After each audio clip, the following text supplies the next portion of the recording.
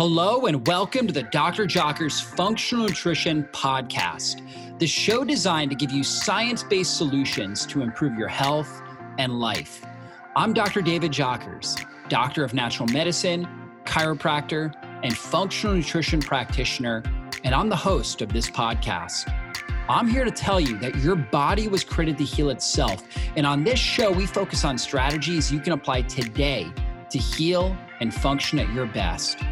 I'm excited about today's podcast, but before we jump in, I wanted to remind you to download this month's special gift at drjockersgift.com. From keto meal plans, smoothie recipes, to fasting quick start guides, we have a new complimentary gift every single month. To get your gift, simply visit drjockersgift.com. That's drjockersgift.com. Thanks for spending time with me, and let's go into the show. I wanted to take a moment and tell you about one of my favorite companies, Paleo Valley. They make some of the world's best health products, and I really love their Essential C Complex, which is one of the only immune boosting products on the market that's made from whole food sources of vitamin C that your body can effectively absorb.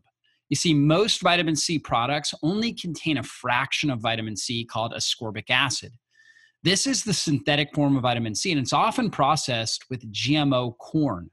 With Essential C Complex, you get the full spectrum of vitamin C with all the additional nutrients, minerals, and bioflavonoids that make it so powerful in the first place, the way nature intended.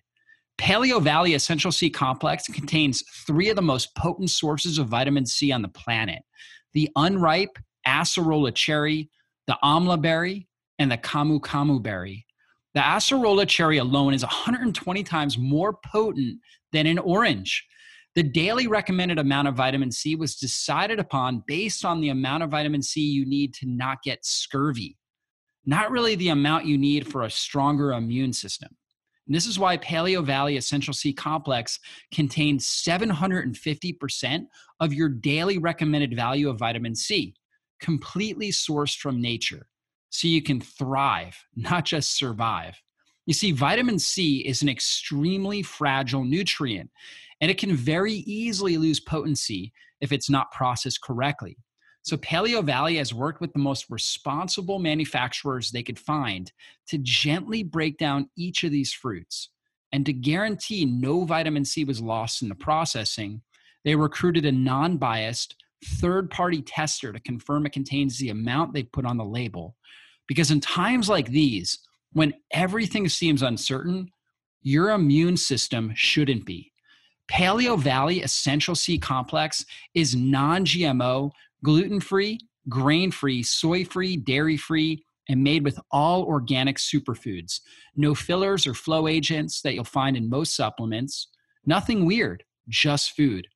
Check out paleovalley.com and use the coupon code JOCKERS, just simply my last name, Jockers, Jockers today to get 15% off your order. How would you like to win a 90-day supply of Paleo Valley Turmeric Complex? Turmeric is one of the best supplements you can take to keep inflammation under control, to support your brain, your gut, and your skin, and really keep you healthy and strong and feeling great. And you can win a 90-day supply now by going to ratemypodcast.com/jockers, leave a review for our podcast, and then send a screenshot or a confirmation of the review to assistance@drjockers.com. Winners will be announced and contacted on November 30th and will receive a 90-day supply of the Paleo Valley Turmeric Complex. So that just may be you. On top of that, when you leave a review, you help us reach more people and impact more lives. So thanks so much for doing that. And I'm pulling for you, hoping that you will be the one that wins the 90-day supply of Paleo Valley Turmeric Complex. So again, simply go to ratemypodcast.com/jockers, leave a review, and then send a screenshot or confirmation of the review to assistance@drjockers.com to be entered to win. Hey, friends, this podcast is actually an interview that I did a few years ago for a project I worked on called the Keto Edge Summit. The Keto Edge Summit was basically where I interviewed, I think it was like 36, 40 of the top keto experts in the world. We talked about all things keto. We talked about how to get the best results out of the diet. We talked about biohacking strategies to help improve your digestive system, to help improve your brain health, your energy, and really get the most out of life. And so this interview is with one of my good friends who is an expert in many different areas. And you'll see as we dive into this topic, just how deep we go and the quality of the content that you get. And so just a reminder, this is roughly, I think I did these interviews in like 2017, 2018, so a few years old, but the content is just as relevant. And I know that it will make a difference in your life. So you will enjoy this content. And if you wouldn't mind just leaving us a rating or review, your reviews really, really count. They mean the world to us, and they help us get seen by more people. So if you just go to your Apple iTunes player and rate us and leave a review, that will really help us just be able to help more people and get this information out to the masses. Thank you for doing that, and enjoy the podcast. Welcome, everybody, to the Keto Edge Summit, where we are dispelling the myths, helping you overcome the hurdles, and empowering you to improve your brain and your body and get an edge in life through the ketogenic lifestyle. Today's topic is diabetes and the ketogenic diet. It's a controversial topic because a lot of people with diabetes are concerned about ketones. So I brought in a great friend of mine and a world-renowned expert in diabetes. This is Dr. Brian Mole. And Dr. Mole is the founder and medical director of Sweet Life Diabetes Health Centers and serves clients worldwide as the diabetes coach. He's a master licensed diabetes educator and was one of the first doctors to be certified to practice functional medicine by the prestigious Institute for Functional Medicine. We've had a lot of guests that have been certified through them, so Dr. Mole is one of the first. Since 1998, Dr. Mole has been helping people across North America to optimize their health and metabolism, control blood sugar, and reverse type 2 diabetes using a natural, personalized lifestyle approach. He's the man when it comes to diabetes, and we're going to dive into this topic deep. Dr. Mole, so great to have you on. I know you're going to provide tremendous content for our audience today. Well, thanks, Doc. It's great to be here, and I always love talking to you. I always have. We have some great conversations, and this is a really important topic, so excited to dive in. Yeah, absolutely. Huge. And so tell us your story. I mean, you've been doing this for a while, and obviously you have this specialty in diabetes. What really got you going? Why'd you become a doctor to begin with, and why'd you choose to specialize in diabetes?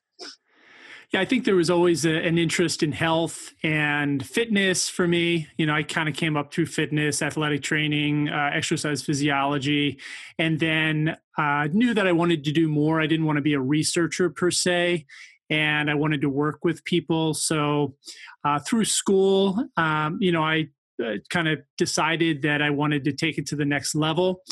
Got into practice, and similar to you, I think realized that I wanted to incorporate nutrition and other lifestyle factors into a holistic care model, and started doing that, and had a great time with it. I did a lot of workshops on all sorts of topics with my patients, but just really gravitated towards diabetes. I think for me, it was an area that we saw a lot of success with early on. Had some people come in with diabetes and just started researching it and working with them, and had some success, and then realized that they were so frustrated. Just these first few people that I dealt with, excuse me, and then as I started to look around, I realized, wow, this is a major area of really ineptitude in medicine. There's the mainstream conventional approach to diabetes is so far away from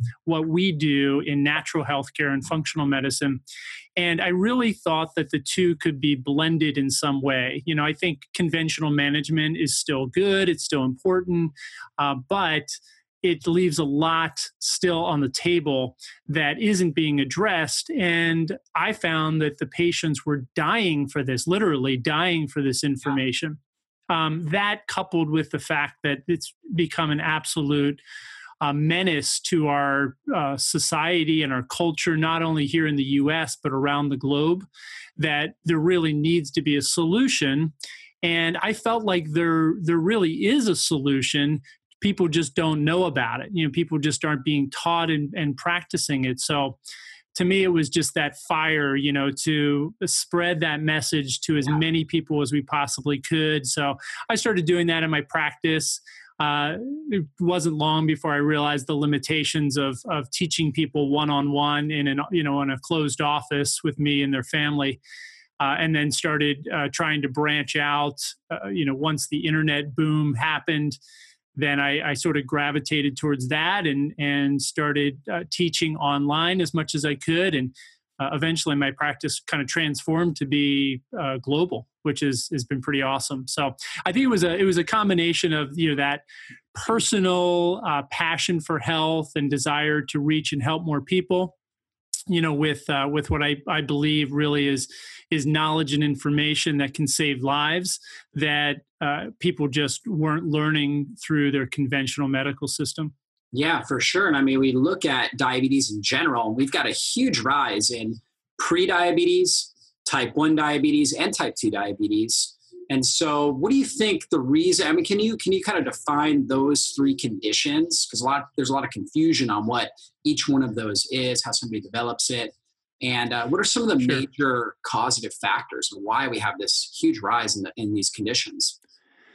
Yeah, diabetes has been described in texts and literature for thousands of years, but really with more recent diagnosis ability, I think we're catching more, and it's also blown up, unfortunately. So it's two things. Most of the early cases of diabetes described were probably type 1. They didn't have that terminology at the time, but were probably type 1. It was, major amounts of sugar coming through the urine. In fact, sometimes they would even taste the urine to diagnose diabetes at the time. So most likely those were cases of type 1. It was considered like a wasting disease. So these people were losing weight. And in fact, they thought that, the flesh was sort of turning into urine. And those were kind of the ways it was originally described, but a fairly rare disease, considering all the other things that people were dying with, infectious disease and so forth. So it was really, at the turn of the last century, in the early 1900s, that we saw cases start to grow. And again, some of that may be related to better diagnosis. But really, throughout this last century, diabetes has absolutely exploded. And, I think a lot of it has to do, I call it the perfect storm for metabolic disaster. It's the diet changes that happened, particularly in the 70s, when, we kind of changed from what people were normally eating to a more highly processed diet, high in sugar. We cut out fat and sort of went to this bread and grain diet that is recommended still by the American Diabetes Association, American Heart Association, which is just tragic, I think. Cutting out fat and more packaged foods, more and more processed foods, more fake foods. And then coupled with high stress, and it's not just mental emotional stress, although that is a big issue. We also look at physiological stressors like gut issues and hormone imbalance and toxins from the plastics and environmental pollutants and pesticides and cosmetics, phthalates, and so forth, all of this stuff. These are endocrine disruptors which block proper hormone function. So all those stressors, sleep is become a big issue. A lot of people are not sleeping properly, which adds more stress to the system. And then we've become more sedentary. It's even people who exercise, they'll sit at their desk all day long and then they'll go out and get an hour of exercise.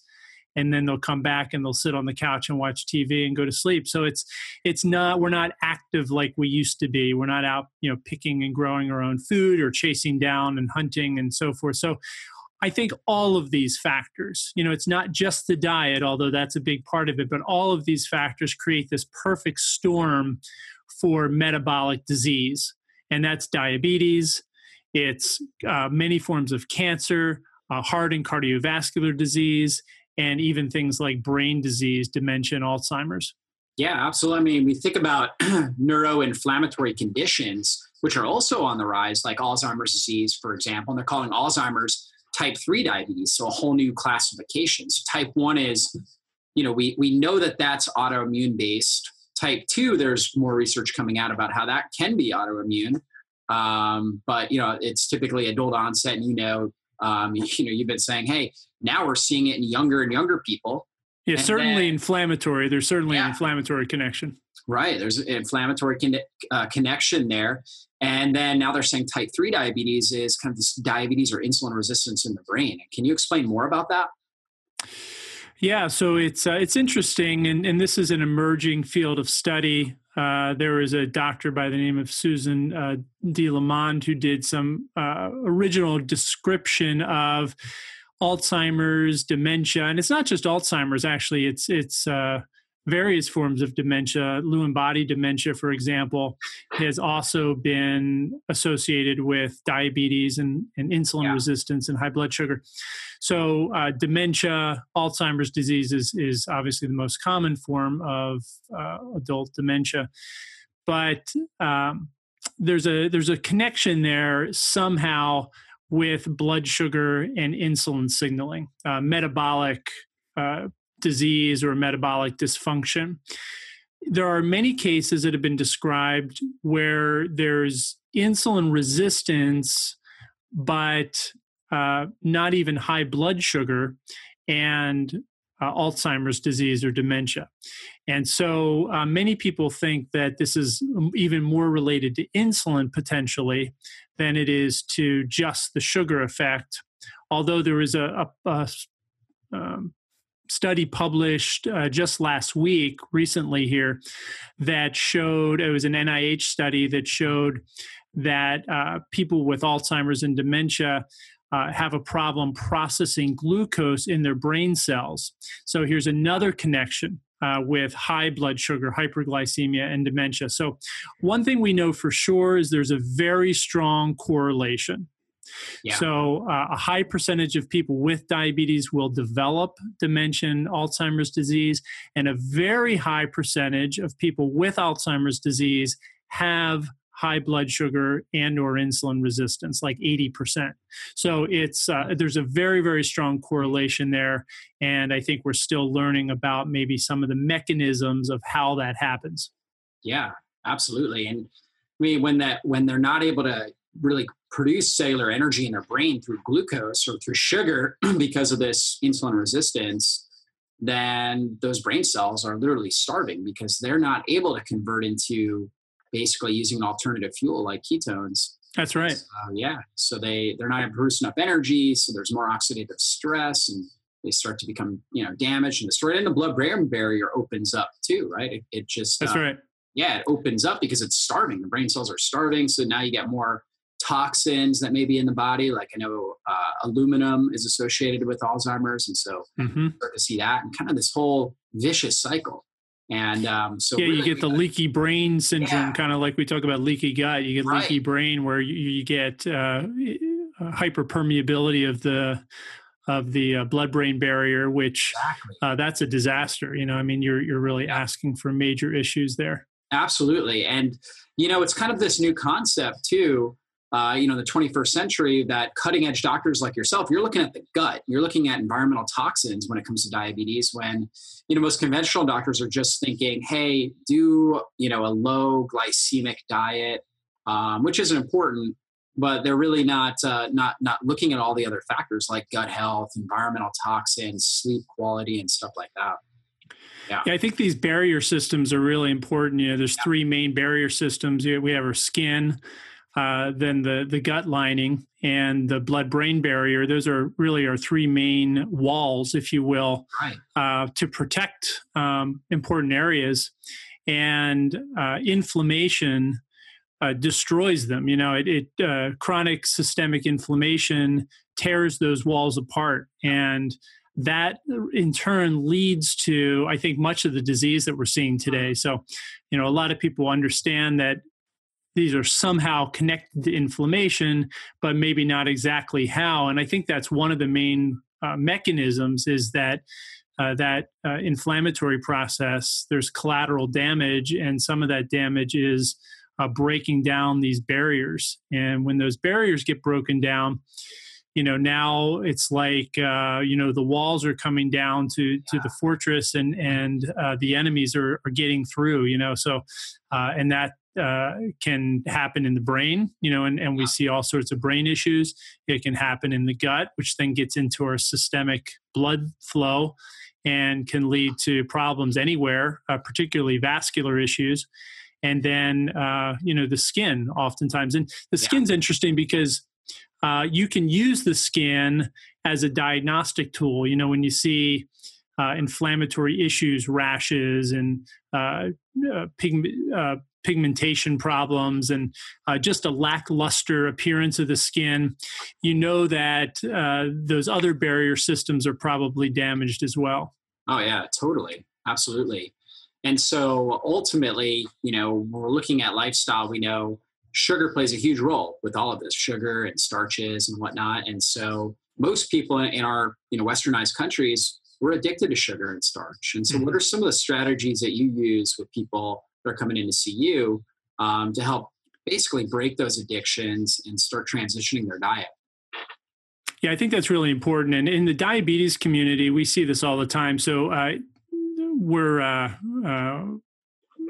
November is Diabetes Awareness Month, and Diabetes Day was recently. And I'm reminded of this every year because these diabetes organizations, for whatever reason, they love to put pictures of people with cupcakes and cake and cookies up on Diabetes Awareness Day.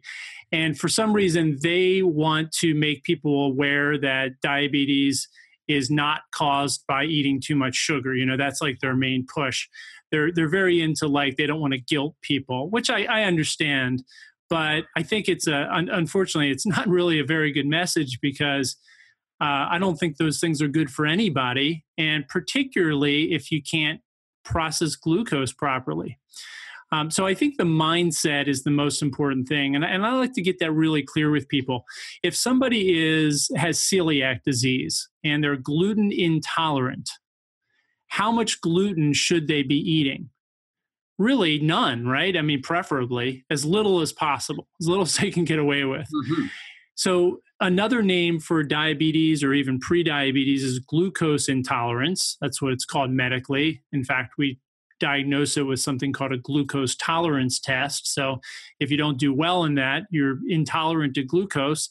So if you're glucose intolerant, how much glucose should you be eating? And again, the answer for me is as little as possible. You really don't, if you don't process it well, it becomes a toxin to your body. So why do we want to purposely go out and eat these things? It's like taking somebody who, is a recovering alcoholic and saying, hey, it's National, Alcoholic Recovery Day. And you get a picture of somebody, drinking a beer saying, great, cheers.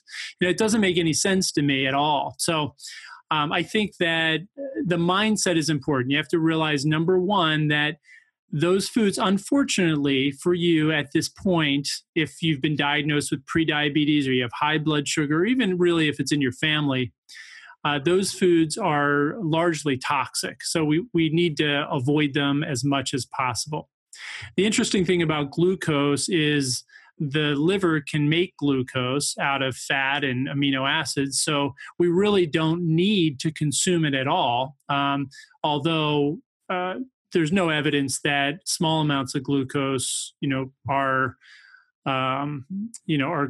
really all that damaging. I mean, you can, you can argue where that line is, and that becomes, I think, very individualized.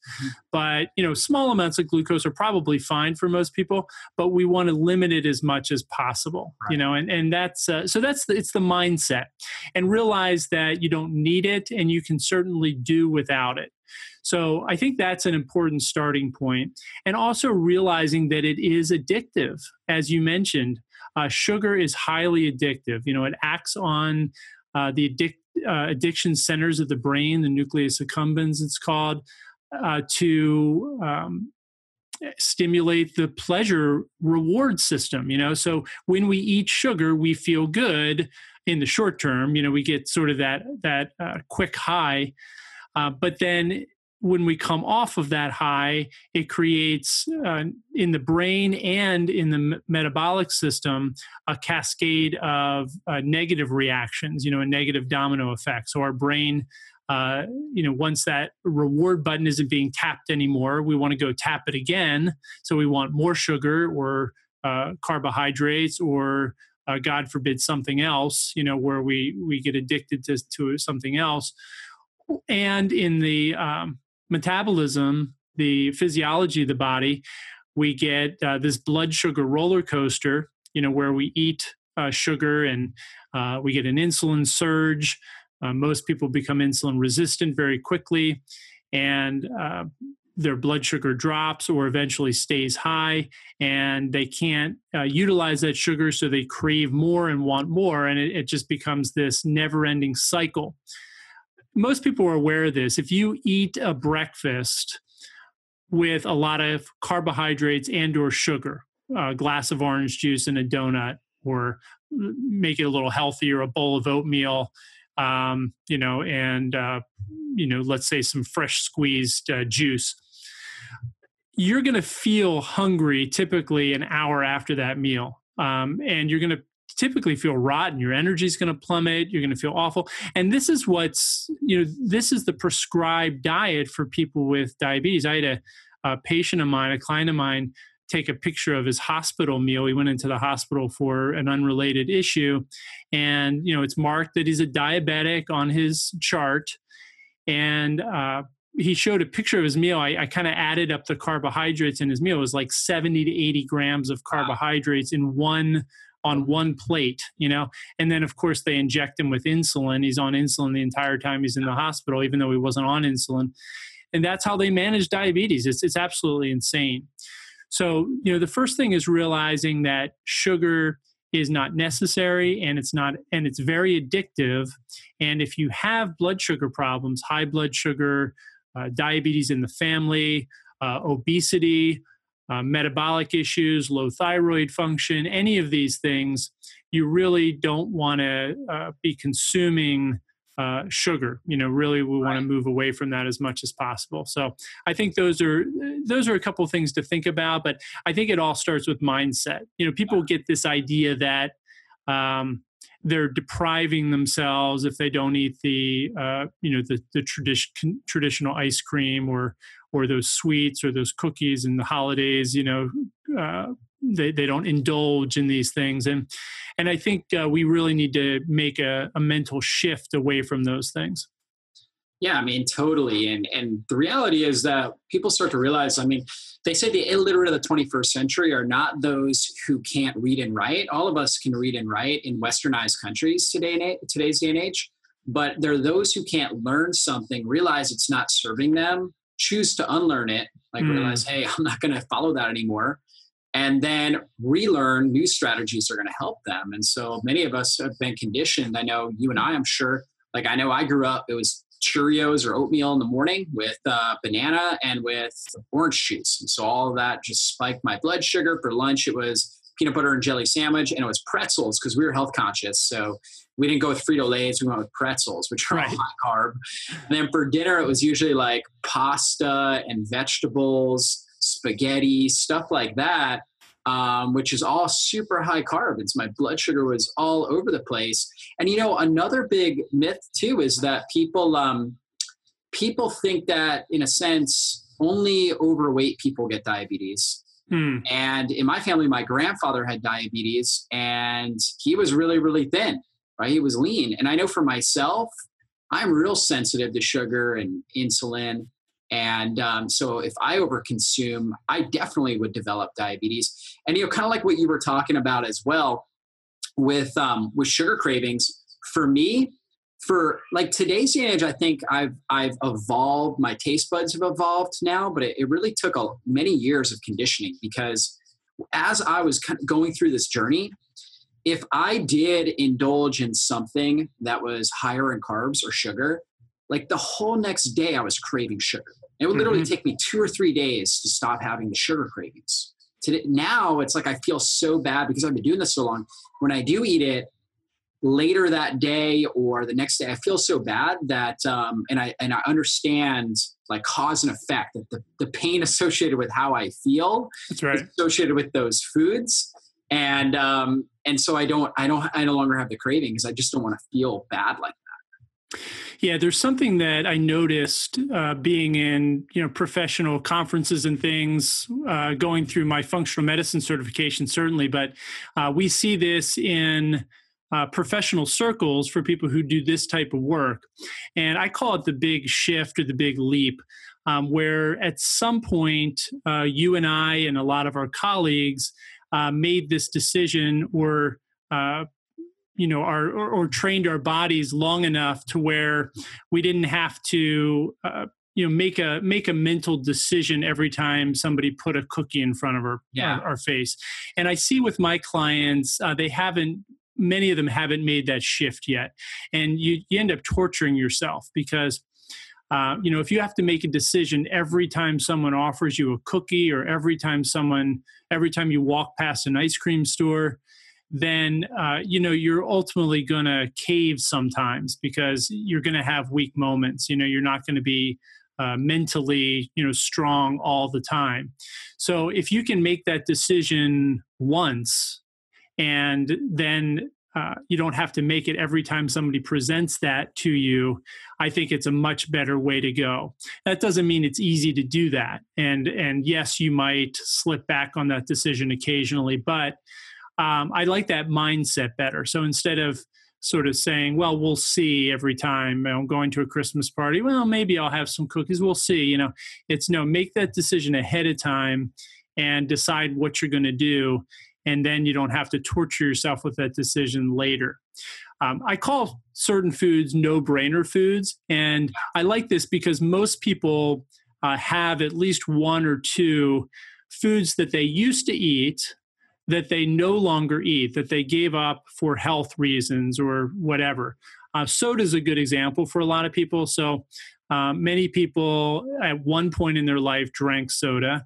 And, most people I would think listening to this probably don't drink soda. And, most of my new clients who come in have given that up long ago. And, if they were at a party or a dinner and someone offered them a soda, they would just say, no, thank you. And it would have no emotional power over them whatsoever. Mm-hmm. So that food has become sort of a no-brainer food. They don't have to think about it. They don't have to make a decision about it. It's just an automatic response. And so what I try to encourage my clients to do is choose some other foods that do have some power over them and try to shift them over to that no-brainer column. Maybe one food at a time, especially if these are really powerful addictions and cravings. So, maybe it is bagels in the morning or something like that for somebody still, or it's the occasional cookie or whatever. And if you really do want to eliminate that from your diet, of course you can, and you're great at this, Doc, but there's lots of ways to make these foods in healthier, low carb ketogenic ways. But if you want to get rid of the sugar sweetened versions of these, shift them over to the no-brainer column and make that decision that, you're just not going to ever have that anymore. And, you don't have to, maybe you mourn it for a day or whatever, but you don't have to, make it a big deal. You just shift it over, find healthier versions of it or healthier options. And then every time it comes up, you just say, no, thank you. And eventually doing that over and over again, it'll lose its power over you. And then you can try that with other foods. So I found that strategy works pretty well, as attacking sort of one food at a time, picking the ones that have the most power over you, and trying to shift those over to that no-brainer food column like you probably have with soda or some other things. Hey, I just wanted to take a quick moment and tell you about my new book, The Fasting Transformation. I am so excited about this book. It is a functional guide to help you burn fat, heal your body, and transform your life with intermittent and extended fasting. Fasting is the most ancient form of natural medicine. And in this book, I take you on a journey to help you understand how fasting improves your blood sugar and your insulin sensitivity, how it shuts down inflammation in your body, optimizes your hormones, turns on fat burning, and helps activate stem cells and deep cellular healing. Guys, you're going to learn so much from this book. You can check it out, The Fasting Transformation, on Amazon or on our webpage, drjockers.net/fasting transformation. So check that out now. You guys are going to love the book. And if you have a chance, leave a review on Amazon. Thanks so much. Yeah, Brian, I love that strategy. And I'm also a big fan of just linking cause and effect. So when you see that no-brainer food, like you're saying, think about whatever your pain point is, whether it's just not liking the way you look because you're overweight, it's not wanting to be on medications, it's having chronic pain in your body, it's having acne, it's eczema, whatever it is, link that food to that pain point.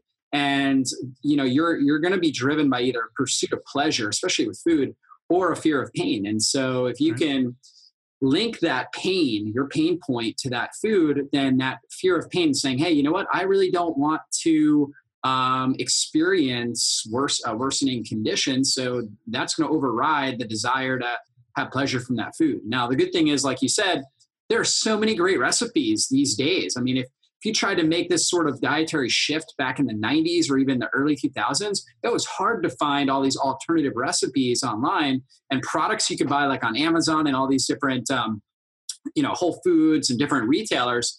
But nowadays, there's so many things out there that are great replacements. You can literally almost find every single food, every single recipe that you've always loved. You could find a sugar-free alternative that's using healthy ingredients, and start really putting those into your regular rotation. That will really help. And a big thing. Obviously, we're talking about the ketogenic diet in this summit.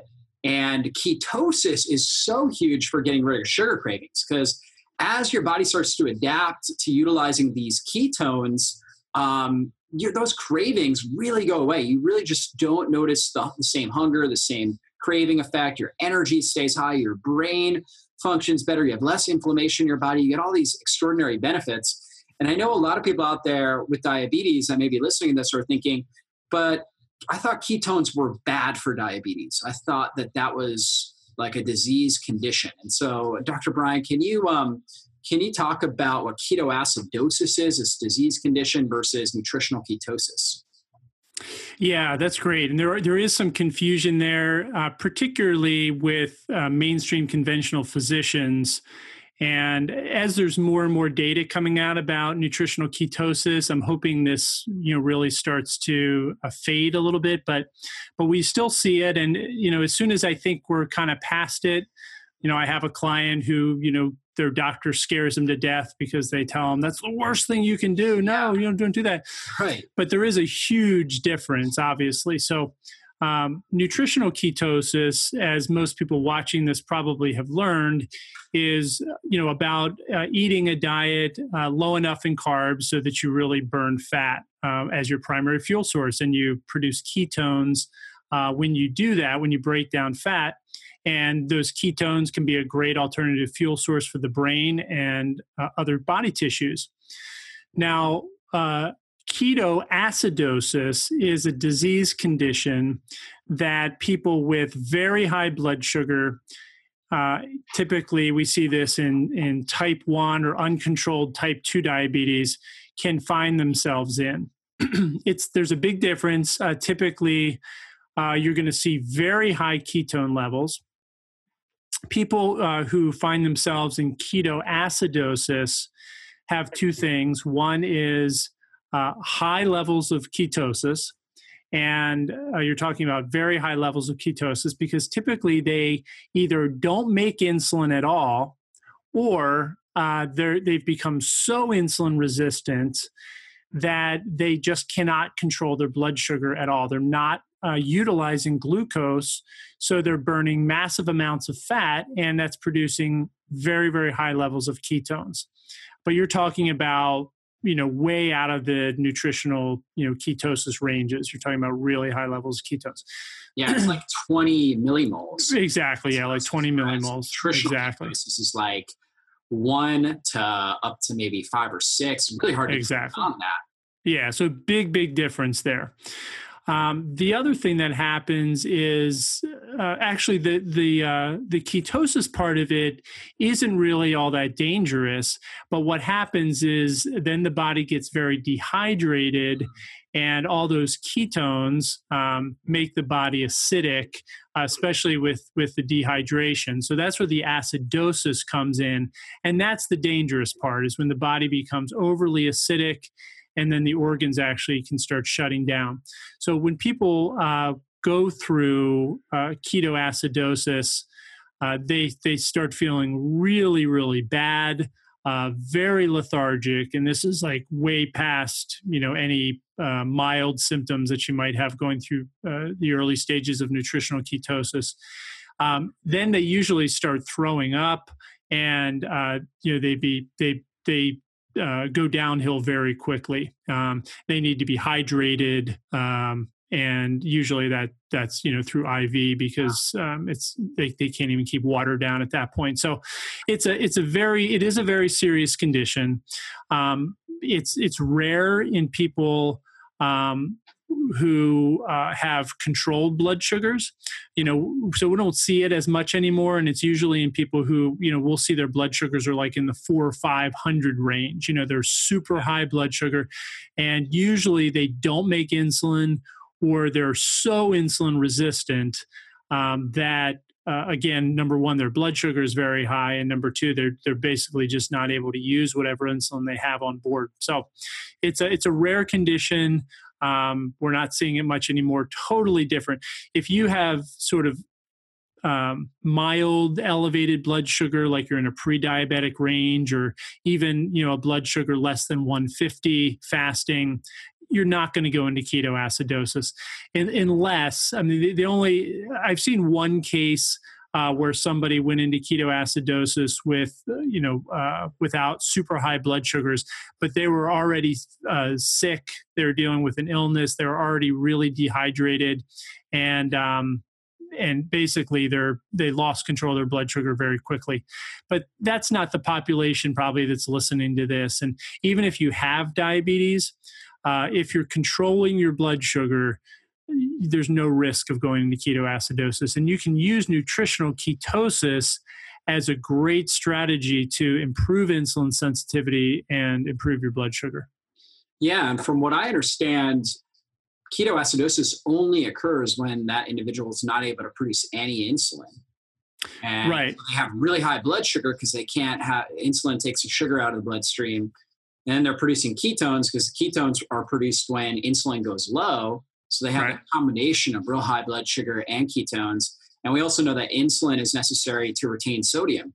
And so right. Exactly. That's why they get dehydrated, because now they're excreting all the sodium. They can't maintain any water in their systems. They get really, really dehydrated. So the main issue is they're just not able to produce insulin. Whereas, just about everybody that's listening is able to produce some, or if they're not, they're probably on some sort of a, insulin pump right. or insulin inducing medication of some type that gets some insulin in their system. So it's really like totally uncontrolled, almost neglecting. Exactly. Yeah. Yeah. Yeah. And so, I see a lot of diabetic patients also that are on cholesterol medications, because we know when you're insulin resistant, high insulin is going to basically cause your body to produce a lot more cholesterol. And so they go into their conventional doctor, cholesterol's high, they're going to be put on typical cholesterol lowering medication, statin. And so how do statins affect our blood sugar and our mitochondrial health? Well, there's a strong correlation. And so oftentimes we see people who have blood sugar issues are insulin resistant and they're not burning fat very effectively. So we see triglycerides go up, and those elevated free fatty acids in the blood drive those production of VLDL and LDL cholesterol particles, which end up driving cholesterol up, and unfortunately the bad cholesterol, it's usually the small dense particles and the ones that have been associated with atherosclerosis and cardiovascular disease. So that usually comes from, again, an inability to burn fat effectively, which comes from high insulin levels and insulin resistance in somebody with diabetes or blood sugar problems. As you mentioned, it's standard therapy now to recommend a statin medication for anyone with diagnosed diabetes, whether they have cholesterol problems or not, which to me is almost crazy, because statins have been associated with causing hyperglycemia and diabetes.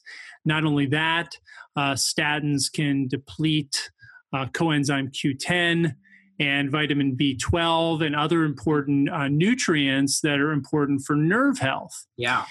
And cholesterol is important for nerve health. The nerves are sheathed in what's called a myelin sheath, which is made up of fat, and that fat is really important to protect the nerve. So when we see cholesterol being lowered too much, which is the case in a lot of the clients that I see, male clients will see it'll really affect their testosterone levels, which can then again have a negative impact on blood sugar. Yep.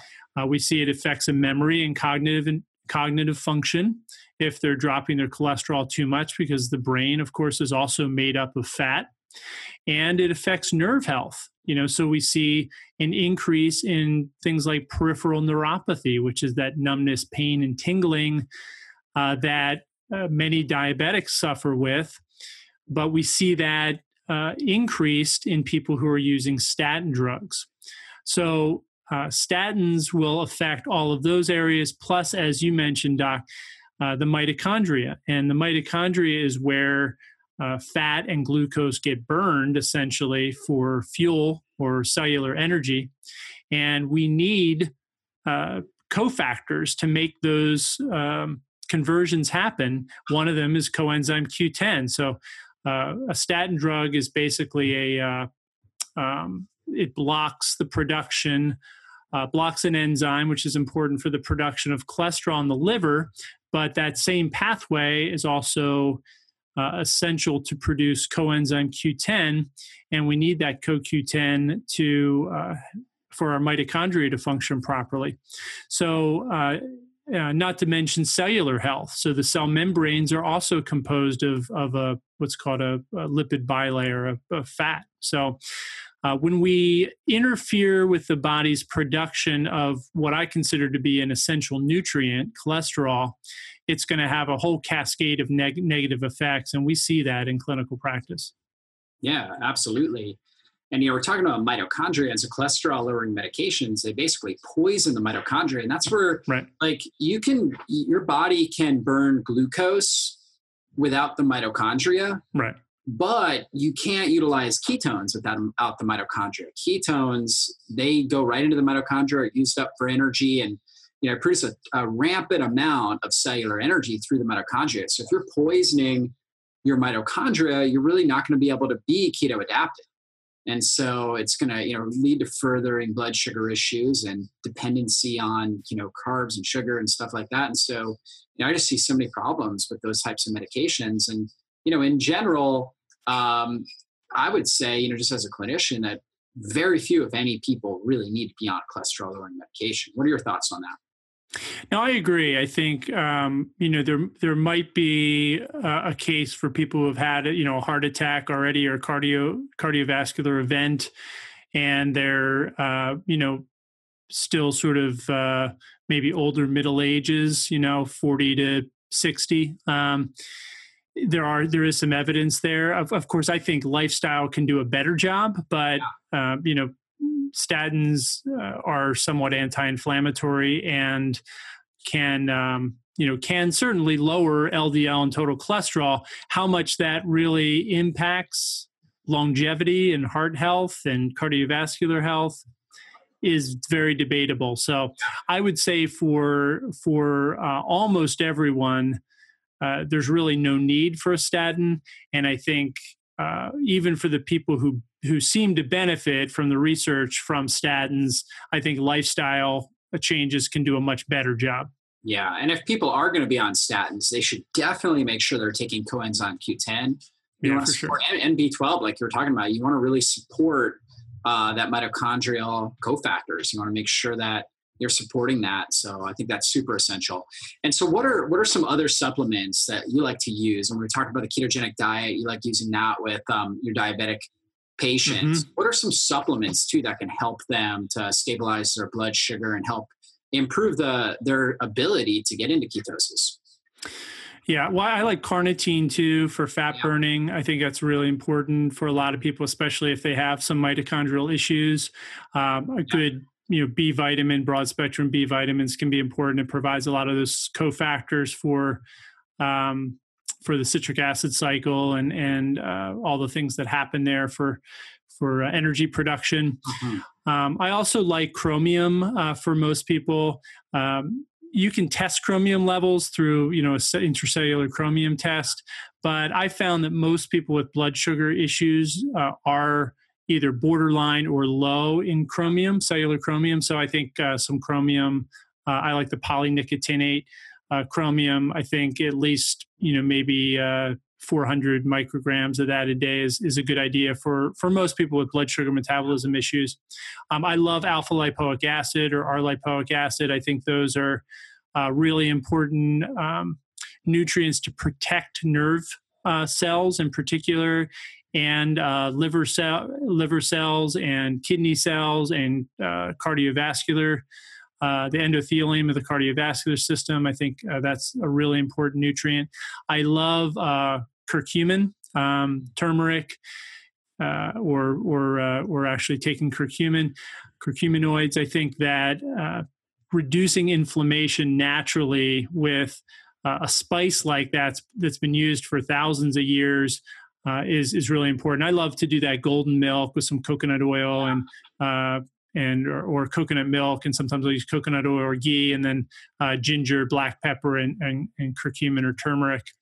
That's sort of like one of my go-to health cocktails to reduce inflammation. I try to do a cup of that almost every night. And so I think those are important. I love to try to get things in through food as much as possible, fiber in particular, and some of these other spices. Cayenne pepper can be really good for inflammation and blood sugar health. But, sometimes we do need to supplement with nutrients. That's chromium, I think, is a big one. Alpha lipoic acid, as I mentioned, and carnitine. And then the B vitamins, as I mentioned as well. So there's a lot more, but I think that's probably, a good start. The last thing I'll mention, last two things, are oils. And so omega-3 support is really important for cellular health and for inflammation.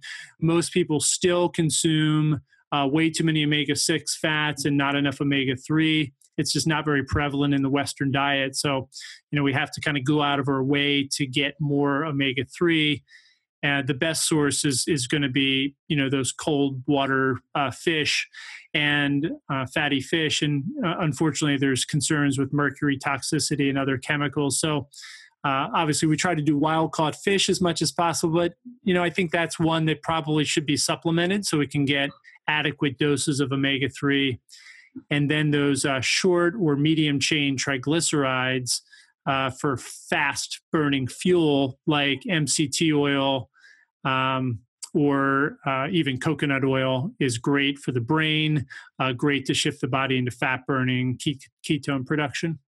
Yeah, totally. And so, last question I'm going to ask you is, what are your top 5 foods that people can use to help stabilize their blood sugar and promote this development of ketogenesis and using ketones as fuel? And now you mentioned cold water fish, so I'll count that. You mentioned coconut, kind of getting those MCTs. So what are 3 other great foods? This one is controversial, but I still love eggs. I think eggs are a great protein source. The egg yolks are just loaded with, again, those B vitamins, choline, lecithin, and other important nutrients that really help. There's some in the vegan camp that would say eggs are the worst thing in the world for somebody with diabetes, but I have just not found that to be true at all. I think eggs are highly beneficial. Any type of fibrous, above ground vegetable is really the go-to food for somebody with blood sugar problems. I think, when you look at, for example, the benefits of a vegan diet and people reversing things like heart disease and diabetes with a vegan diet, all the benefits really come from the vegetables, that they're eating a lot of vegetables. And so you can do that without being a vegan. You can do that on a ketogenic diet. You can do that on a low carb diet, paleo diet. You can eat a lot of vegetables. I think we need to do that. The difference is we recommend adding a lot of fat to those also, things like coconut oil and MCT oils to actually help keep you full and drive the metabolism and help you shift into fat burning mode. So I think green vegetables, and that could be greens, as well as things like broccoli, cauliflower, Brussels sprouts, cabbage, even things like squash and zucchini, salad greens, you name it. Any of those above ground fibrous vegetables are really good. And then let me think. One more here. Last one. That's great. Make it count. You've already chosen some great ones. So.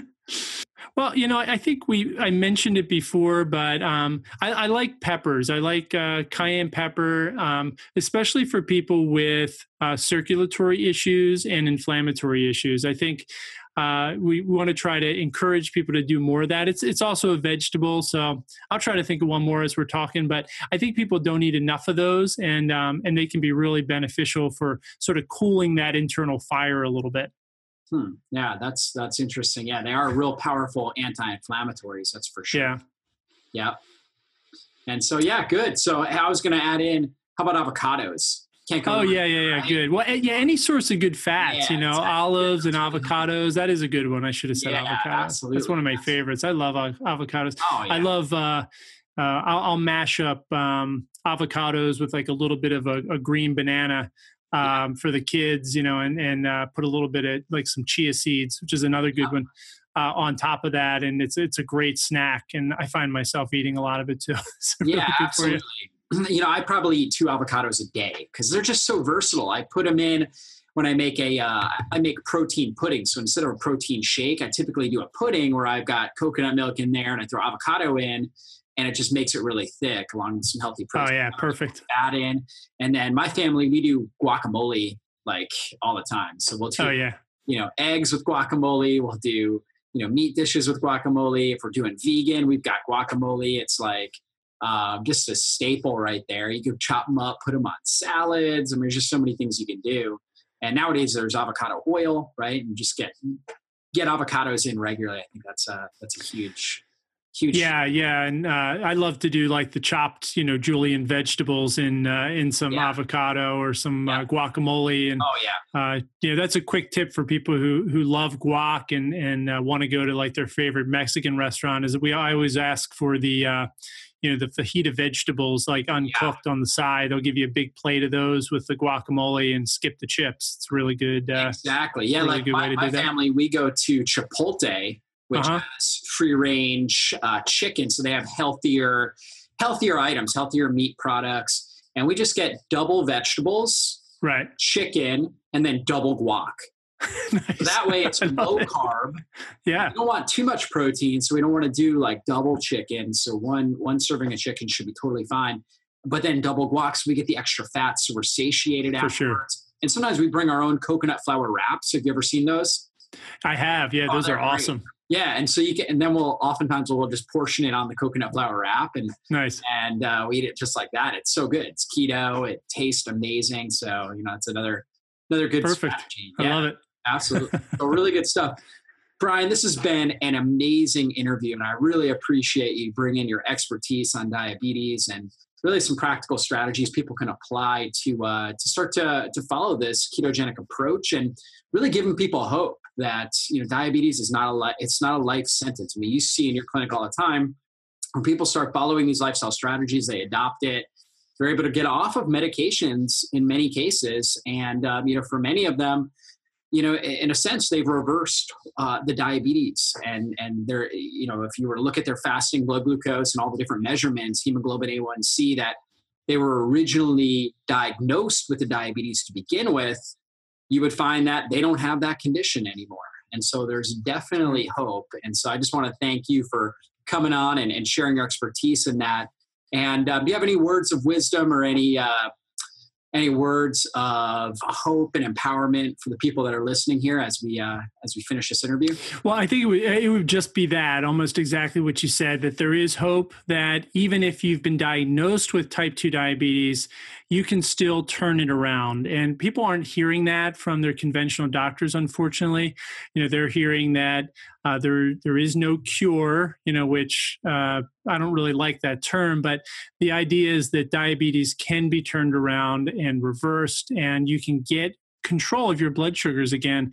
I do this thing called the 8-week blood sugar boot camp, and you've been a guest interview on there as well. And we just actually wrapped up one of the programs, and it's my favorite week because it's like a love fest at the end. We do like a wrap-up call, and I get like a dozen or more people sometimes, waiting in line to come share the results that they're getting. And it's amazing. It like literally, I'm high off of it for weeks because people talk about, how they've been struggling for years and nothing's worked.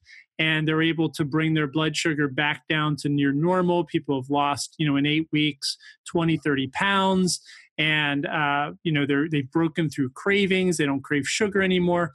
And, we teach the same principles that you're teaching here on this summit. It's a good low-carb ketogenic style diet, getting the body to burn fat, lowering insulin levels, becoming more insulin sensitive, and then getting the lifestyle under control, sleeping well, handling stress, fixing some of those other issues like gut problems and hormone balance, putting all that together. And the body is an amazing healing being and has this incredible potential for health and healing. And if you do the right things, the body's naturally going to move back towards health. And that's really the miracle. Yeah, I love it, Dr. Brian. Thank you for giving us that message. And how do people connect with you and learn more about you and the things that you're doing? Yeah, they can just go to drmoll.com. That's drmowl.com. And that's, of course, that's my website. That's my hub. You can find out about the different programs we do, check out our blog, get on the mailing list for things that we send out. So just go to drmoll.com.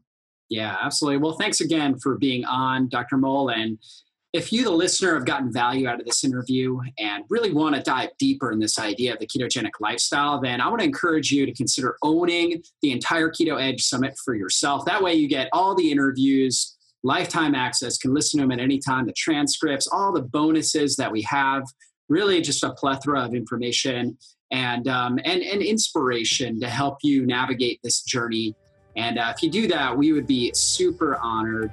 And we would just be blessed if you chose to own this for yourself. So we will see you on a future interview. God bless everybody.